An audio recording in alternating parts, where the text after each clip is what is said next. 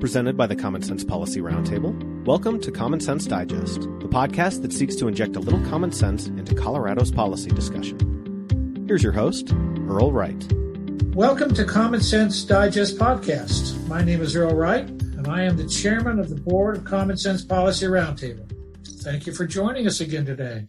As policymakers and elected officials turn their attention to economic recovery, I believe above all we must preserve the foundations of our economy for the long run, and I strongly feel the most important foundational cornerstone we have is education. We have to give the next generation the tools and the knowledge they need to succeed. To be innovators, they must have that educational grounding and foundation. We need to continue to grow our economy, and it's entirely dependent upon the educational base we have and the innovation that helps spawn. At risk is the education achievement of all of our students, and that phenomena has earned a new name that is threatening that, and that is the COVID slide. Today's guest, CSPR Education Fellow, Dr. Brenda Bausch-Dickhoner, and Luke Ragland, president of Ready Colorado, are here today to share their thoughts and strategies to combat the COVID slide. You can find some backgrounds of these discussions in Brenda's latest article, Putting Students First, Strategies to Mitigate the COVID Slide, on the CSPR website. She has also done previous work for us that is on the website with regards to the education in Colorado, and I strongly encourage all of you to read this. It's really quite enlightening as to what's reality in Colorado. Well, let's start. Brenda, you're nice enough to join us today, and let's start with the COVID shuffle. What are we talking about, this COVID slide? Excuse me. Yes, the COVID slide is a term that has been coined to define learning loss that's expected to occur as a result from school closures in the wake of this pandemic. And these school closures have been very widespread. As we all know, most kids across the country have been affected by a school closure in one way or the other, and about 96% of our students are attempting to learn from home. And the learning losses that are expected to occur are going to be significant. And I think that's why this COVID slide term has kind of come to the forefront of our discourse right now. Hey, give us some numbers on this, if you would, so that we understand, what are we talking about with regards to the number of kids that are not attending school? Is it 100% at the present time? The best estimates right now are around 96% of students are at home. How many of those children actually have access to online?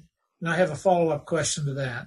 Yeah, I'm not sure about the numbers on that. There's some various estimates. One group surveyed a large number of school districts across the country and found about half are offering remote instruction to some extent. And then Luke, who's also on here as well, can talk a little bit about the Colorado-specific results he's found in his survey that found about 35% of parents their students are not engaged in learning. So maybe somewhere from, a third to half of all students are not engaged in learning is probably a good estimate. Yeah, Earl, I think it's a good question. It's a tough number to grasp because it's so individualized, and it depends on factors that are outside of, any sort of government officials' control in terms of what sort of resources and time and availability are at home for different families. But one thing we would say, we did a poll. We polled over 500 parents across the state of Colorado and asked them a couple of really basic questions around their experience with education, learning, and the coronavirus pandemic. The big thing that stuck out to me was that 35% of Colorado parents said that they have done absolutely zero online learning or remote learning of any sort since schools shut down in March. And the research survey was conducted in the middle of April. So that was well into the pandemic. That means that we can probably realistically say about a third of kids aren't really doing any learning since schools were shut down in March. And that's a shocking and scary number for me, for sure. Well, it's not only shocking and scary, but I look at this and I'm opening it up to the two of you. It seems to me that one of the things we've tried to do with the school system is to go back to the common mantra of equal opportunity. And that's what the school system is actually set up to do, in my opinion, is regardless of your socioeconomic background, if you go to school K through 12, you have a chance at least to have a foundation of equal opportunity. How is this in your mind currently impacting that sense of equal opportunity for all the kids in Colorado. And if you want to say broadly, that's fine too. And then the next question I'd like to have the two of you discuss is how do you then correct that, if at all? Brenda? It's definitely an unequal impact. And we know that these inequities have been in our education system for a long time. And this is really just shedding light on those inequities and perhaps exacerbating them as well, where some students don't have access to high-speed internet, they don't have access to devices to do their work on. And so those types of the digital divide is really showing, become apparent right now. And I think the home realities are affecting your ability to learn as well. So students who are at home with parents who are both having to try to work, who are struggling to put food on the table, they're going to be more impacted by this as well, rather than students who may have a parent dedicated to providing homeschooling to them.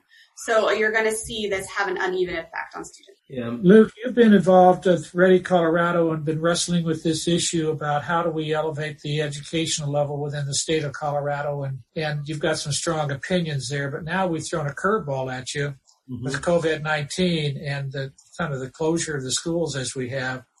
Can you kind of address my question from your perspective? Yeah, I see sort of two main variables, Earl, in relation to the sort of equal opportunity and equal access to quality education. I think there's a family variable. Brenda and I both mentioned that, right? There's logistical problems that exist about kids being able to learn right now, financial problems, time problems that families have, but there's also a school variable. Some schools have done dramatically better than others responding and adapting to this changed circumstance. I talked to a mom down in Colorado Springs whose son attends a charter school called McLaren Classical. And it's a public charter school, Colorado Springs, great school, really high performing. And I said, talk to me about your experience. Her son has special needs. He has an IEP is what it's known in the educational mantra. But basically that means that he has a plan for special needs that have to be met. So he has a little bit higher expectations in terms of services at the school. She told me that not a single lesson was missed. Not only did they not miss a day, they didn't miss a lesson. Schools closed down one day. The next morning, the school picked up with live online instruction, with teachers calling and checking in on the kids every day, school administrators making calls on the weekends to gauge family experience and seek their feedback. This mom told me that her son literally didn't miss a lesson. In contrast with another mom I talked to in Denver, traditional student, not a special needs student, attends a school in Denver. And since the lockdown, this was about a week and a half ago, but since the lockdown happened, in that sort of month and a half period, there had been exactly one single phone call made by the teacher to the mom. And that they had a total of 2 30-minute Zoom sessions in a month and a half time period.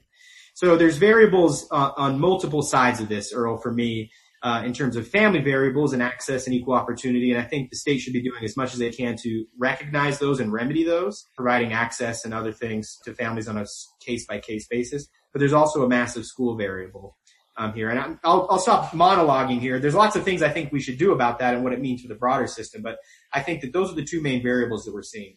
I want to get back to what you're talking about in a second, but I want to cover something else that the two of you are well engaged in, and that's the state budget. And we have a state budget that is the last number I saw is $3 billion short, and it could be higher than that by the time we're through with it. And we certainly don't look like we're going to have that budget shortfall made up by anything reasonable in the next 24 to 36 months.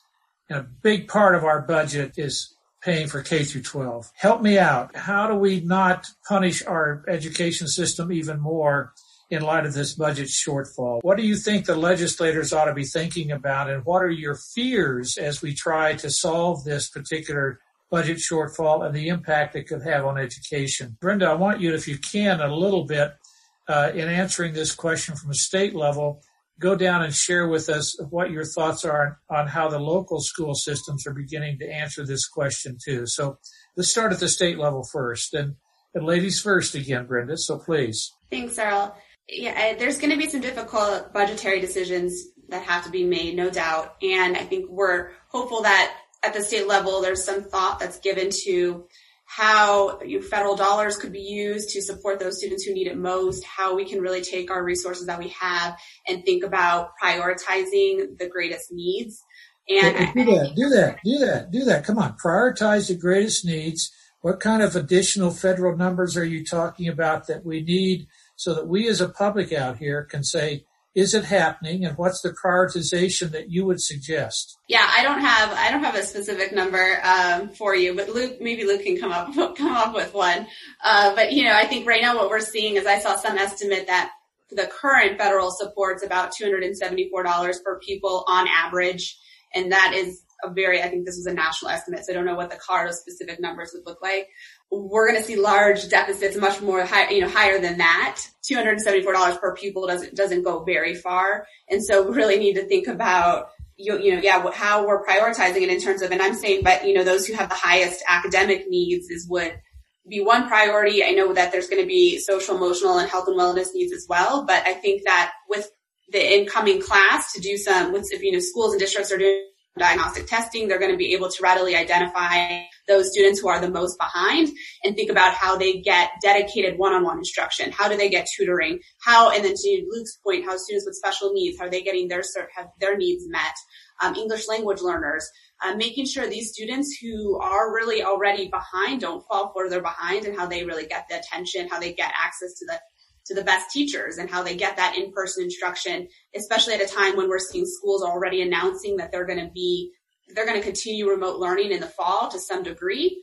So thinking about how those students who are most behind can access that limited in-person instruction that will probably go a long ways to helping catch them up. Luke, before you answer, I guess my immediate reaction is that doesn't look like a very winning strategy for the average parent. It sounds to me like you're saying that by need, we have to make certain that those most needy are taken care of. And I don't have a disagreement with that. But I think as an average parent who is out there with a child that doesn't fall within that category you're talking about, it sounds as if the level of education and attention they might get for education is going to be decreased unless somehow that budget deficit is made up at the local, our public school system. Or am I misreading what you're saying? And I'm not suggesting you're wrong. I'm just trying to understand what you're suggesting. Yeah, I think it just comes down to the kind of school by school element and the family element that Luke mentioned earlier of, some students are going to have parents that are able to help them with their homework and help them run through their lessons, and other kids aren't. And how can we try to at least do our best to compensate that? And I don't, maybe that's not fair to the average parent. I'm certainly not a really great homeschool teacher for my kids right now, but I'm trying, and I'm available to try to help them do that. And I know that's not the case in other families. With limited dollars, how are we really trying to reach those kids that are having a tougher time of it? Goodness, thanks. Luke, I know you're looking at this on the edges all the time, trying to figure out, wait a minute, we got the public school system, but how can we make the overall education of our Colorado better? How do you respond to the question I asked to Brenda? Yeah, I think the first and foremost thing I would say is that while money is important, resources are important, money's not the only thing, and it's probably not even the most important thing, Earl. I think that the way in which we spend resources and allocate resources is significantly more important. And schools are going to take a cut, though. There's just absolutely no way for the budget to be balanced in light of the downturn. Schools are about 36% of general fund spending. And so when you're down $3.3 billion, which is roughly 25% of general fund, it's just simply unavoidable. I think that begs the question. So cuts are something that we can't be avoided. But I think that we can think about how we make those cuts in ways that lessen the pain as much as possible. The last time we had a budget deficit in 2008, 2009 crisis and the years following that, we used a sledgehammer approach. We did an across-the-board equal cut to all schools. We did that through something called the negative factor. I think that was in retrospect, looking back at that and seeing how it played out as revenues then increased, that was a terrible mistake because our school funding formula provides dramatically different amounts to different schools across the state and uses different factors to do that. Some of those factors make sense and some of them don't make any sense. And I think that we have the opportunity when making cuts to make cuts in ways with a scalpel. While that scalpel might have to do a lot of cutting, I think it can be done in ways that will dramatically limit damage that would be done, and put a very fine point on it. Some of the biggest factors that we use, so everybody gets the same base per pupil funding, and then there's little factors that are used to add on to it depending on student demographics. It's most notably the at-risk factor. But there's actually another factor that is 3 or almost 4 times the size of the at-risk factor, and that's something called cost of living. And that asks the question, how wealthy is the area that the school district is in? And the wealthier that area, the more money we're going to send to it. Now, I don't think that makes much sense, to be honest. And maybe it's because I'm from a small town, sort of rural part of Colorado. And the idea that low-income places need less support to attract the best teachers or overcome obstacles is sort of nonsensical. So I think looking at that cost of living factor and making cuts to places that receive undue benefit, 3 to 4 times the benefit versus places that have many at-risk students would be a good place to start. And then more fundamentally, Earl, I think the real solution to this, though, is creating more flexible structures for new modes of schooling. We talk in broad terms about schools being open or closed. We talk in broad sense about online learning or remote learning, but that's not really how education works. It's perhaps one of the most uniquely individualized things that we all do. And I think we've all know that, right? We all have these moments of our learning, and hopefully we all still feel that as adults, that respond to our specific skill sets and styles of learning, and also our individual sort of circumstances and needs. And so thinking about those unique circumstances and individual needs are just going to be magnified in this next process.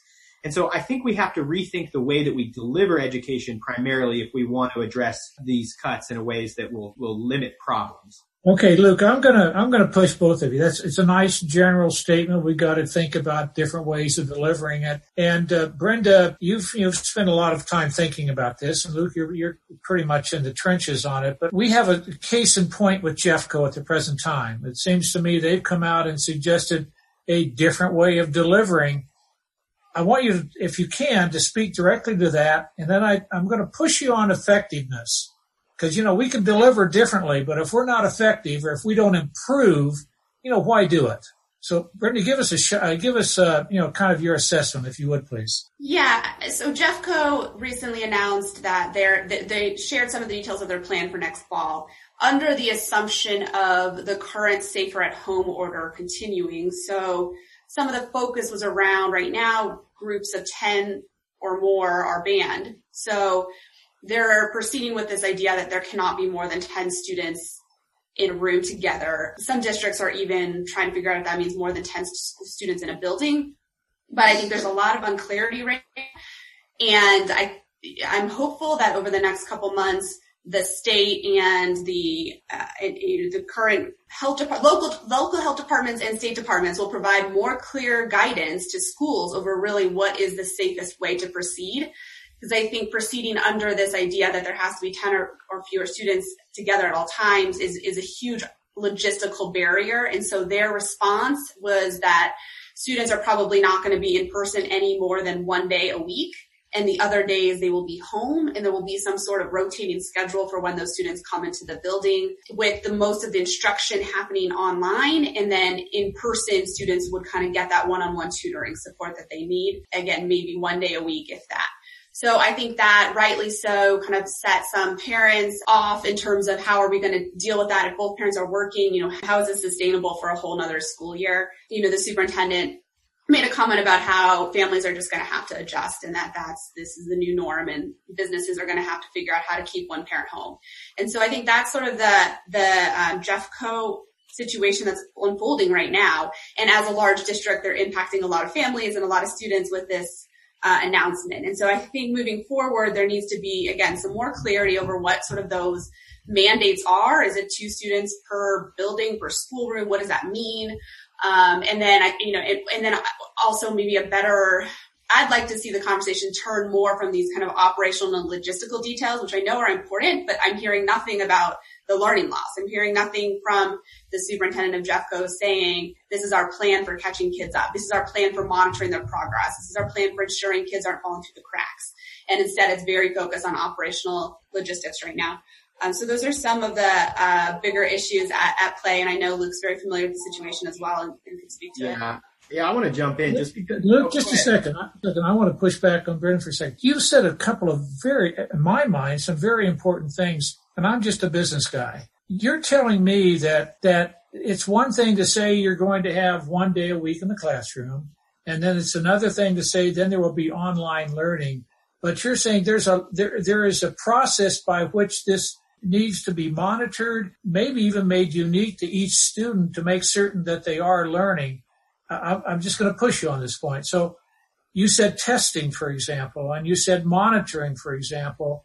So none of this works in your mind, if I heard you correctly, if there isn't some continual way to make certain that progress is made, continual progress is being made in learning. Is that correct? Yeah, Earl, some of the best practices we're seeing right now from remote learning, I saw, some from some of our major charter networks are some of the key things they're doing are checking in with students, monitoring their progress, providing grades, doing interim assessments to understand where kids are, essentially doing what we would hope they're doing during a regular academic year. But we're seeing this happening in a remote learning environment in, again, some of these sort of higher performing schools and in some charter networks.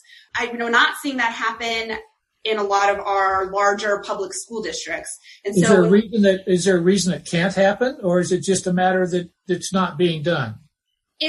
I would argue that at this point, it's not being done. There was a certain on-ramp that had to happen where students had to get devices delivered, that they had to get, schools were figuring out how to get meals to students. But it's been a couple months since this shutdown happened, and now we have enough time to plan for the fall where that should be the norm for next year, where all students are receiving highly rigorous instruction. They're being monitored, their work's being monitored. They're having in touch, whether it's remote learning, but face-to-face remote learning. So they're interacting with teachers on a daily or weekly basis. These types of high standards need to be put into place.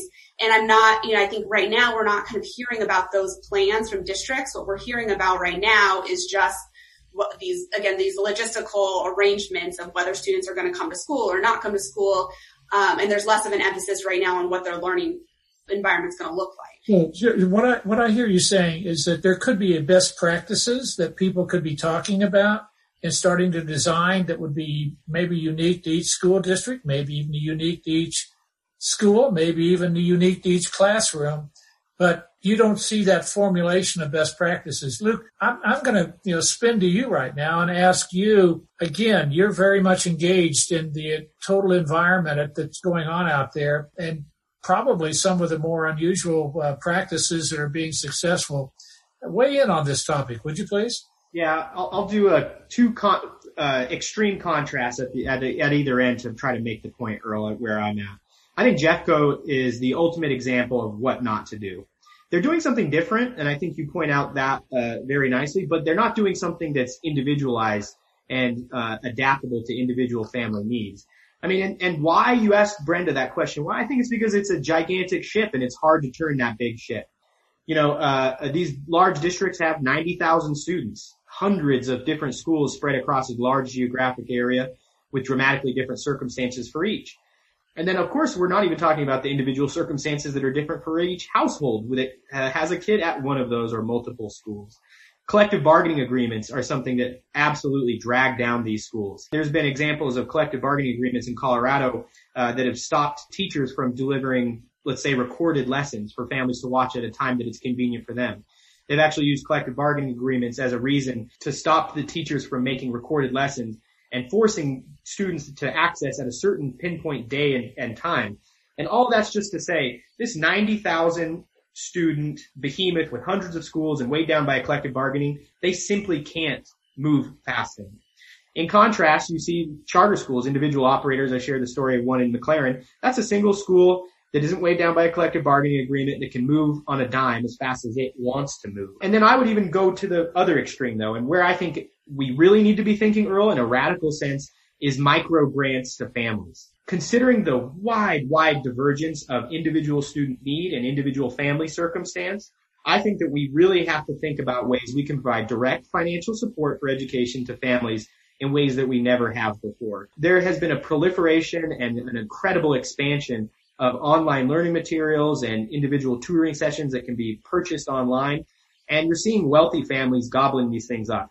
Left and right, anybody who can afford it is purchasing these supplementary services to add on top of what they're receiving from their schools. I think that it's critical that if we're looking at key places to invest, if we're triaging in the middle of a budget crisis, putting your bet on the things that can make the biggest bet long term. And for me, that's individual grants to families to spend on education in a wide array of methods, because simply spending it on one method, putting a bet on a single day of school like in Jeffco is a terrible bet because it doesn't actually meet the need.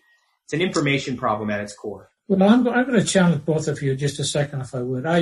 Luke, I understand where you're coming from with regards to the uniqueness of charter schools and the individual family situation where, they may be better served, regardless of your socioeconomic background, better served outside of the public school system. Let's face it, folks. The public school system is here. It's a significant part of our community. We do have teachers' unions. We have a problem.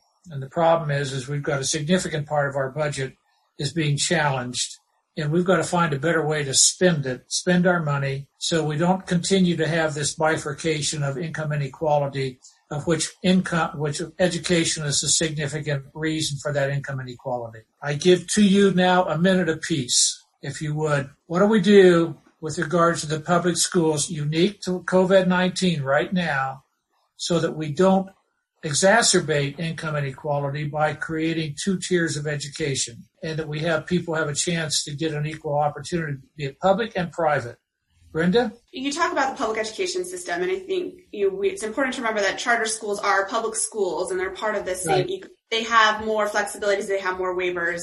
And yes, the collective bargaining agreements are posing challenges. I think there's also local and state regulations that are going to have to be waived.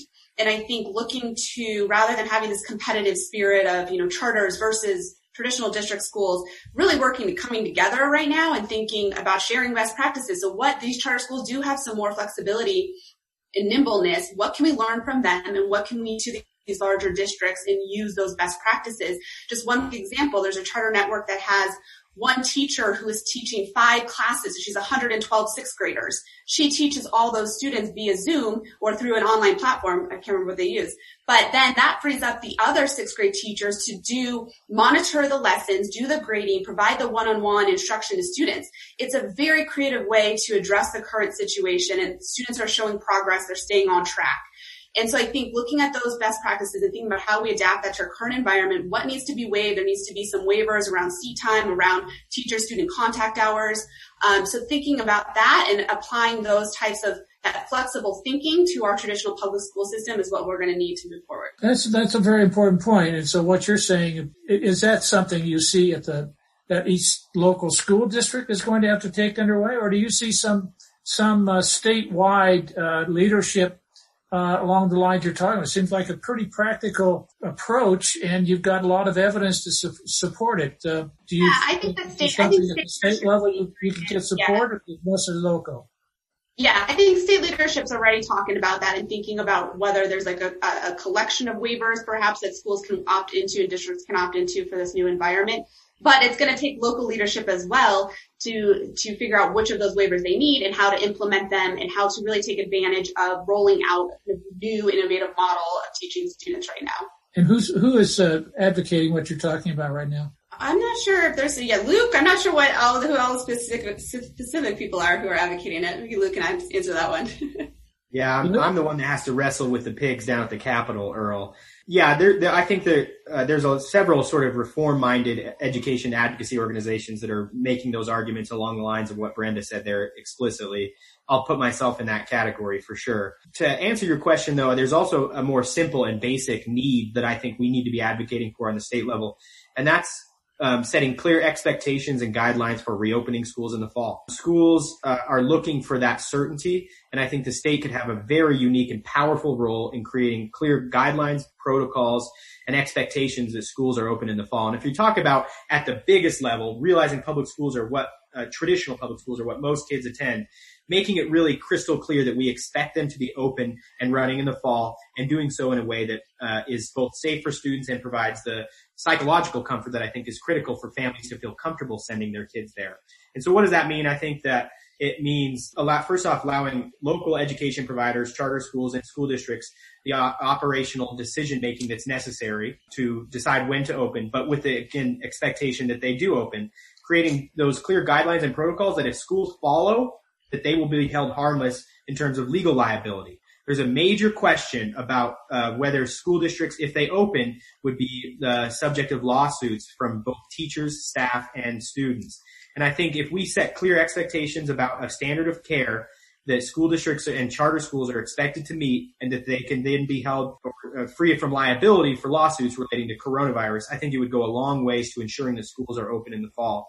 I think some other creative ideas for teachers who are older and maybe are an at-risk category and maybe don't feel comfortable returning to school and should be self-isolating. I actually think the state, in those small number of circumstances, because the teaching workforce is actually quite young if you look at it, but there are some teachers who are in that at-risk band, providing an early retirement option, I think, from the state would be a safe and responsible practice for us to look into. So those are some like really high level things that I think the state actually must do before the fall. Otherwise, schools are not going to feel comfortable opening up. I certainly understand what you're saying with regards to traditional, non-traditional, but one of the things I hope that does not materialize is all of a sudden we compromise outcomes. Mm-hmm. I would hope that we can use forward thinking and new technology that will enhance outcomes in our school systems. I can't thank you all enough, and I guess I am thanking you for your time and all the work you do and the dedication to our community. And Brenda, the research that you have done, and Luke, you're on the firing line, trying to figure out how do we get these school systems in each, area possible even better with whatever approach might be available, be a charter school or even the school system itself. And Brenda, your research has really helped enlighten us as a community. So thank you. That's it for today. Thanks, folks. Thanks, Earl. Thank you for listening to the Common Sense Digest. For more on today's topic, as well as our research on the most pressing public policy issues facing Colorado, please visit commonsensepolicyroundtable.org. The preceding episode, along with all others, is available on podcatchers everywhere or on our website in the News tab under CSPR Podcast. Our technical producer is John Ekstrom and Deft Communication. This has been a production of the Common Sense Policy Roundtable.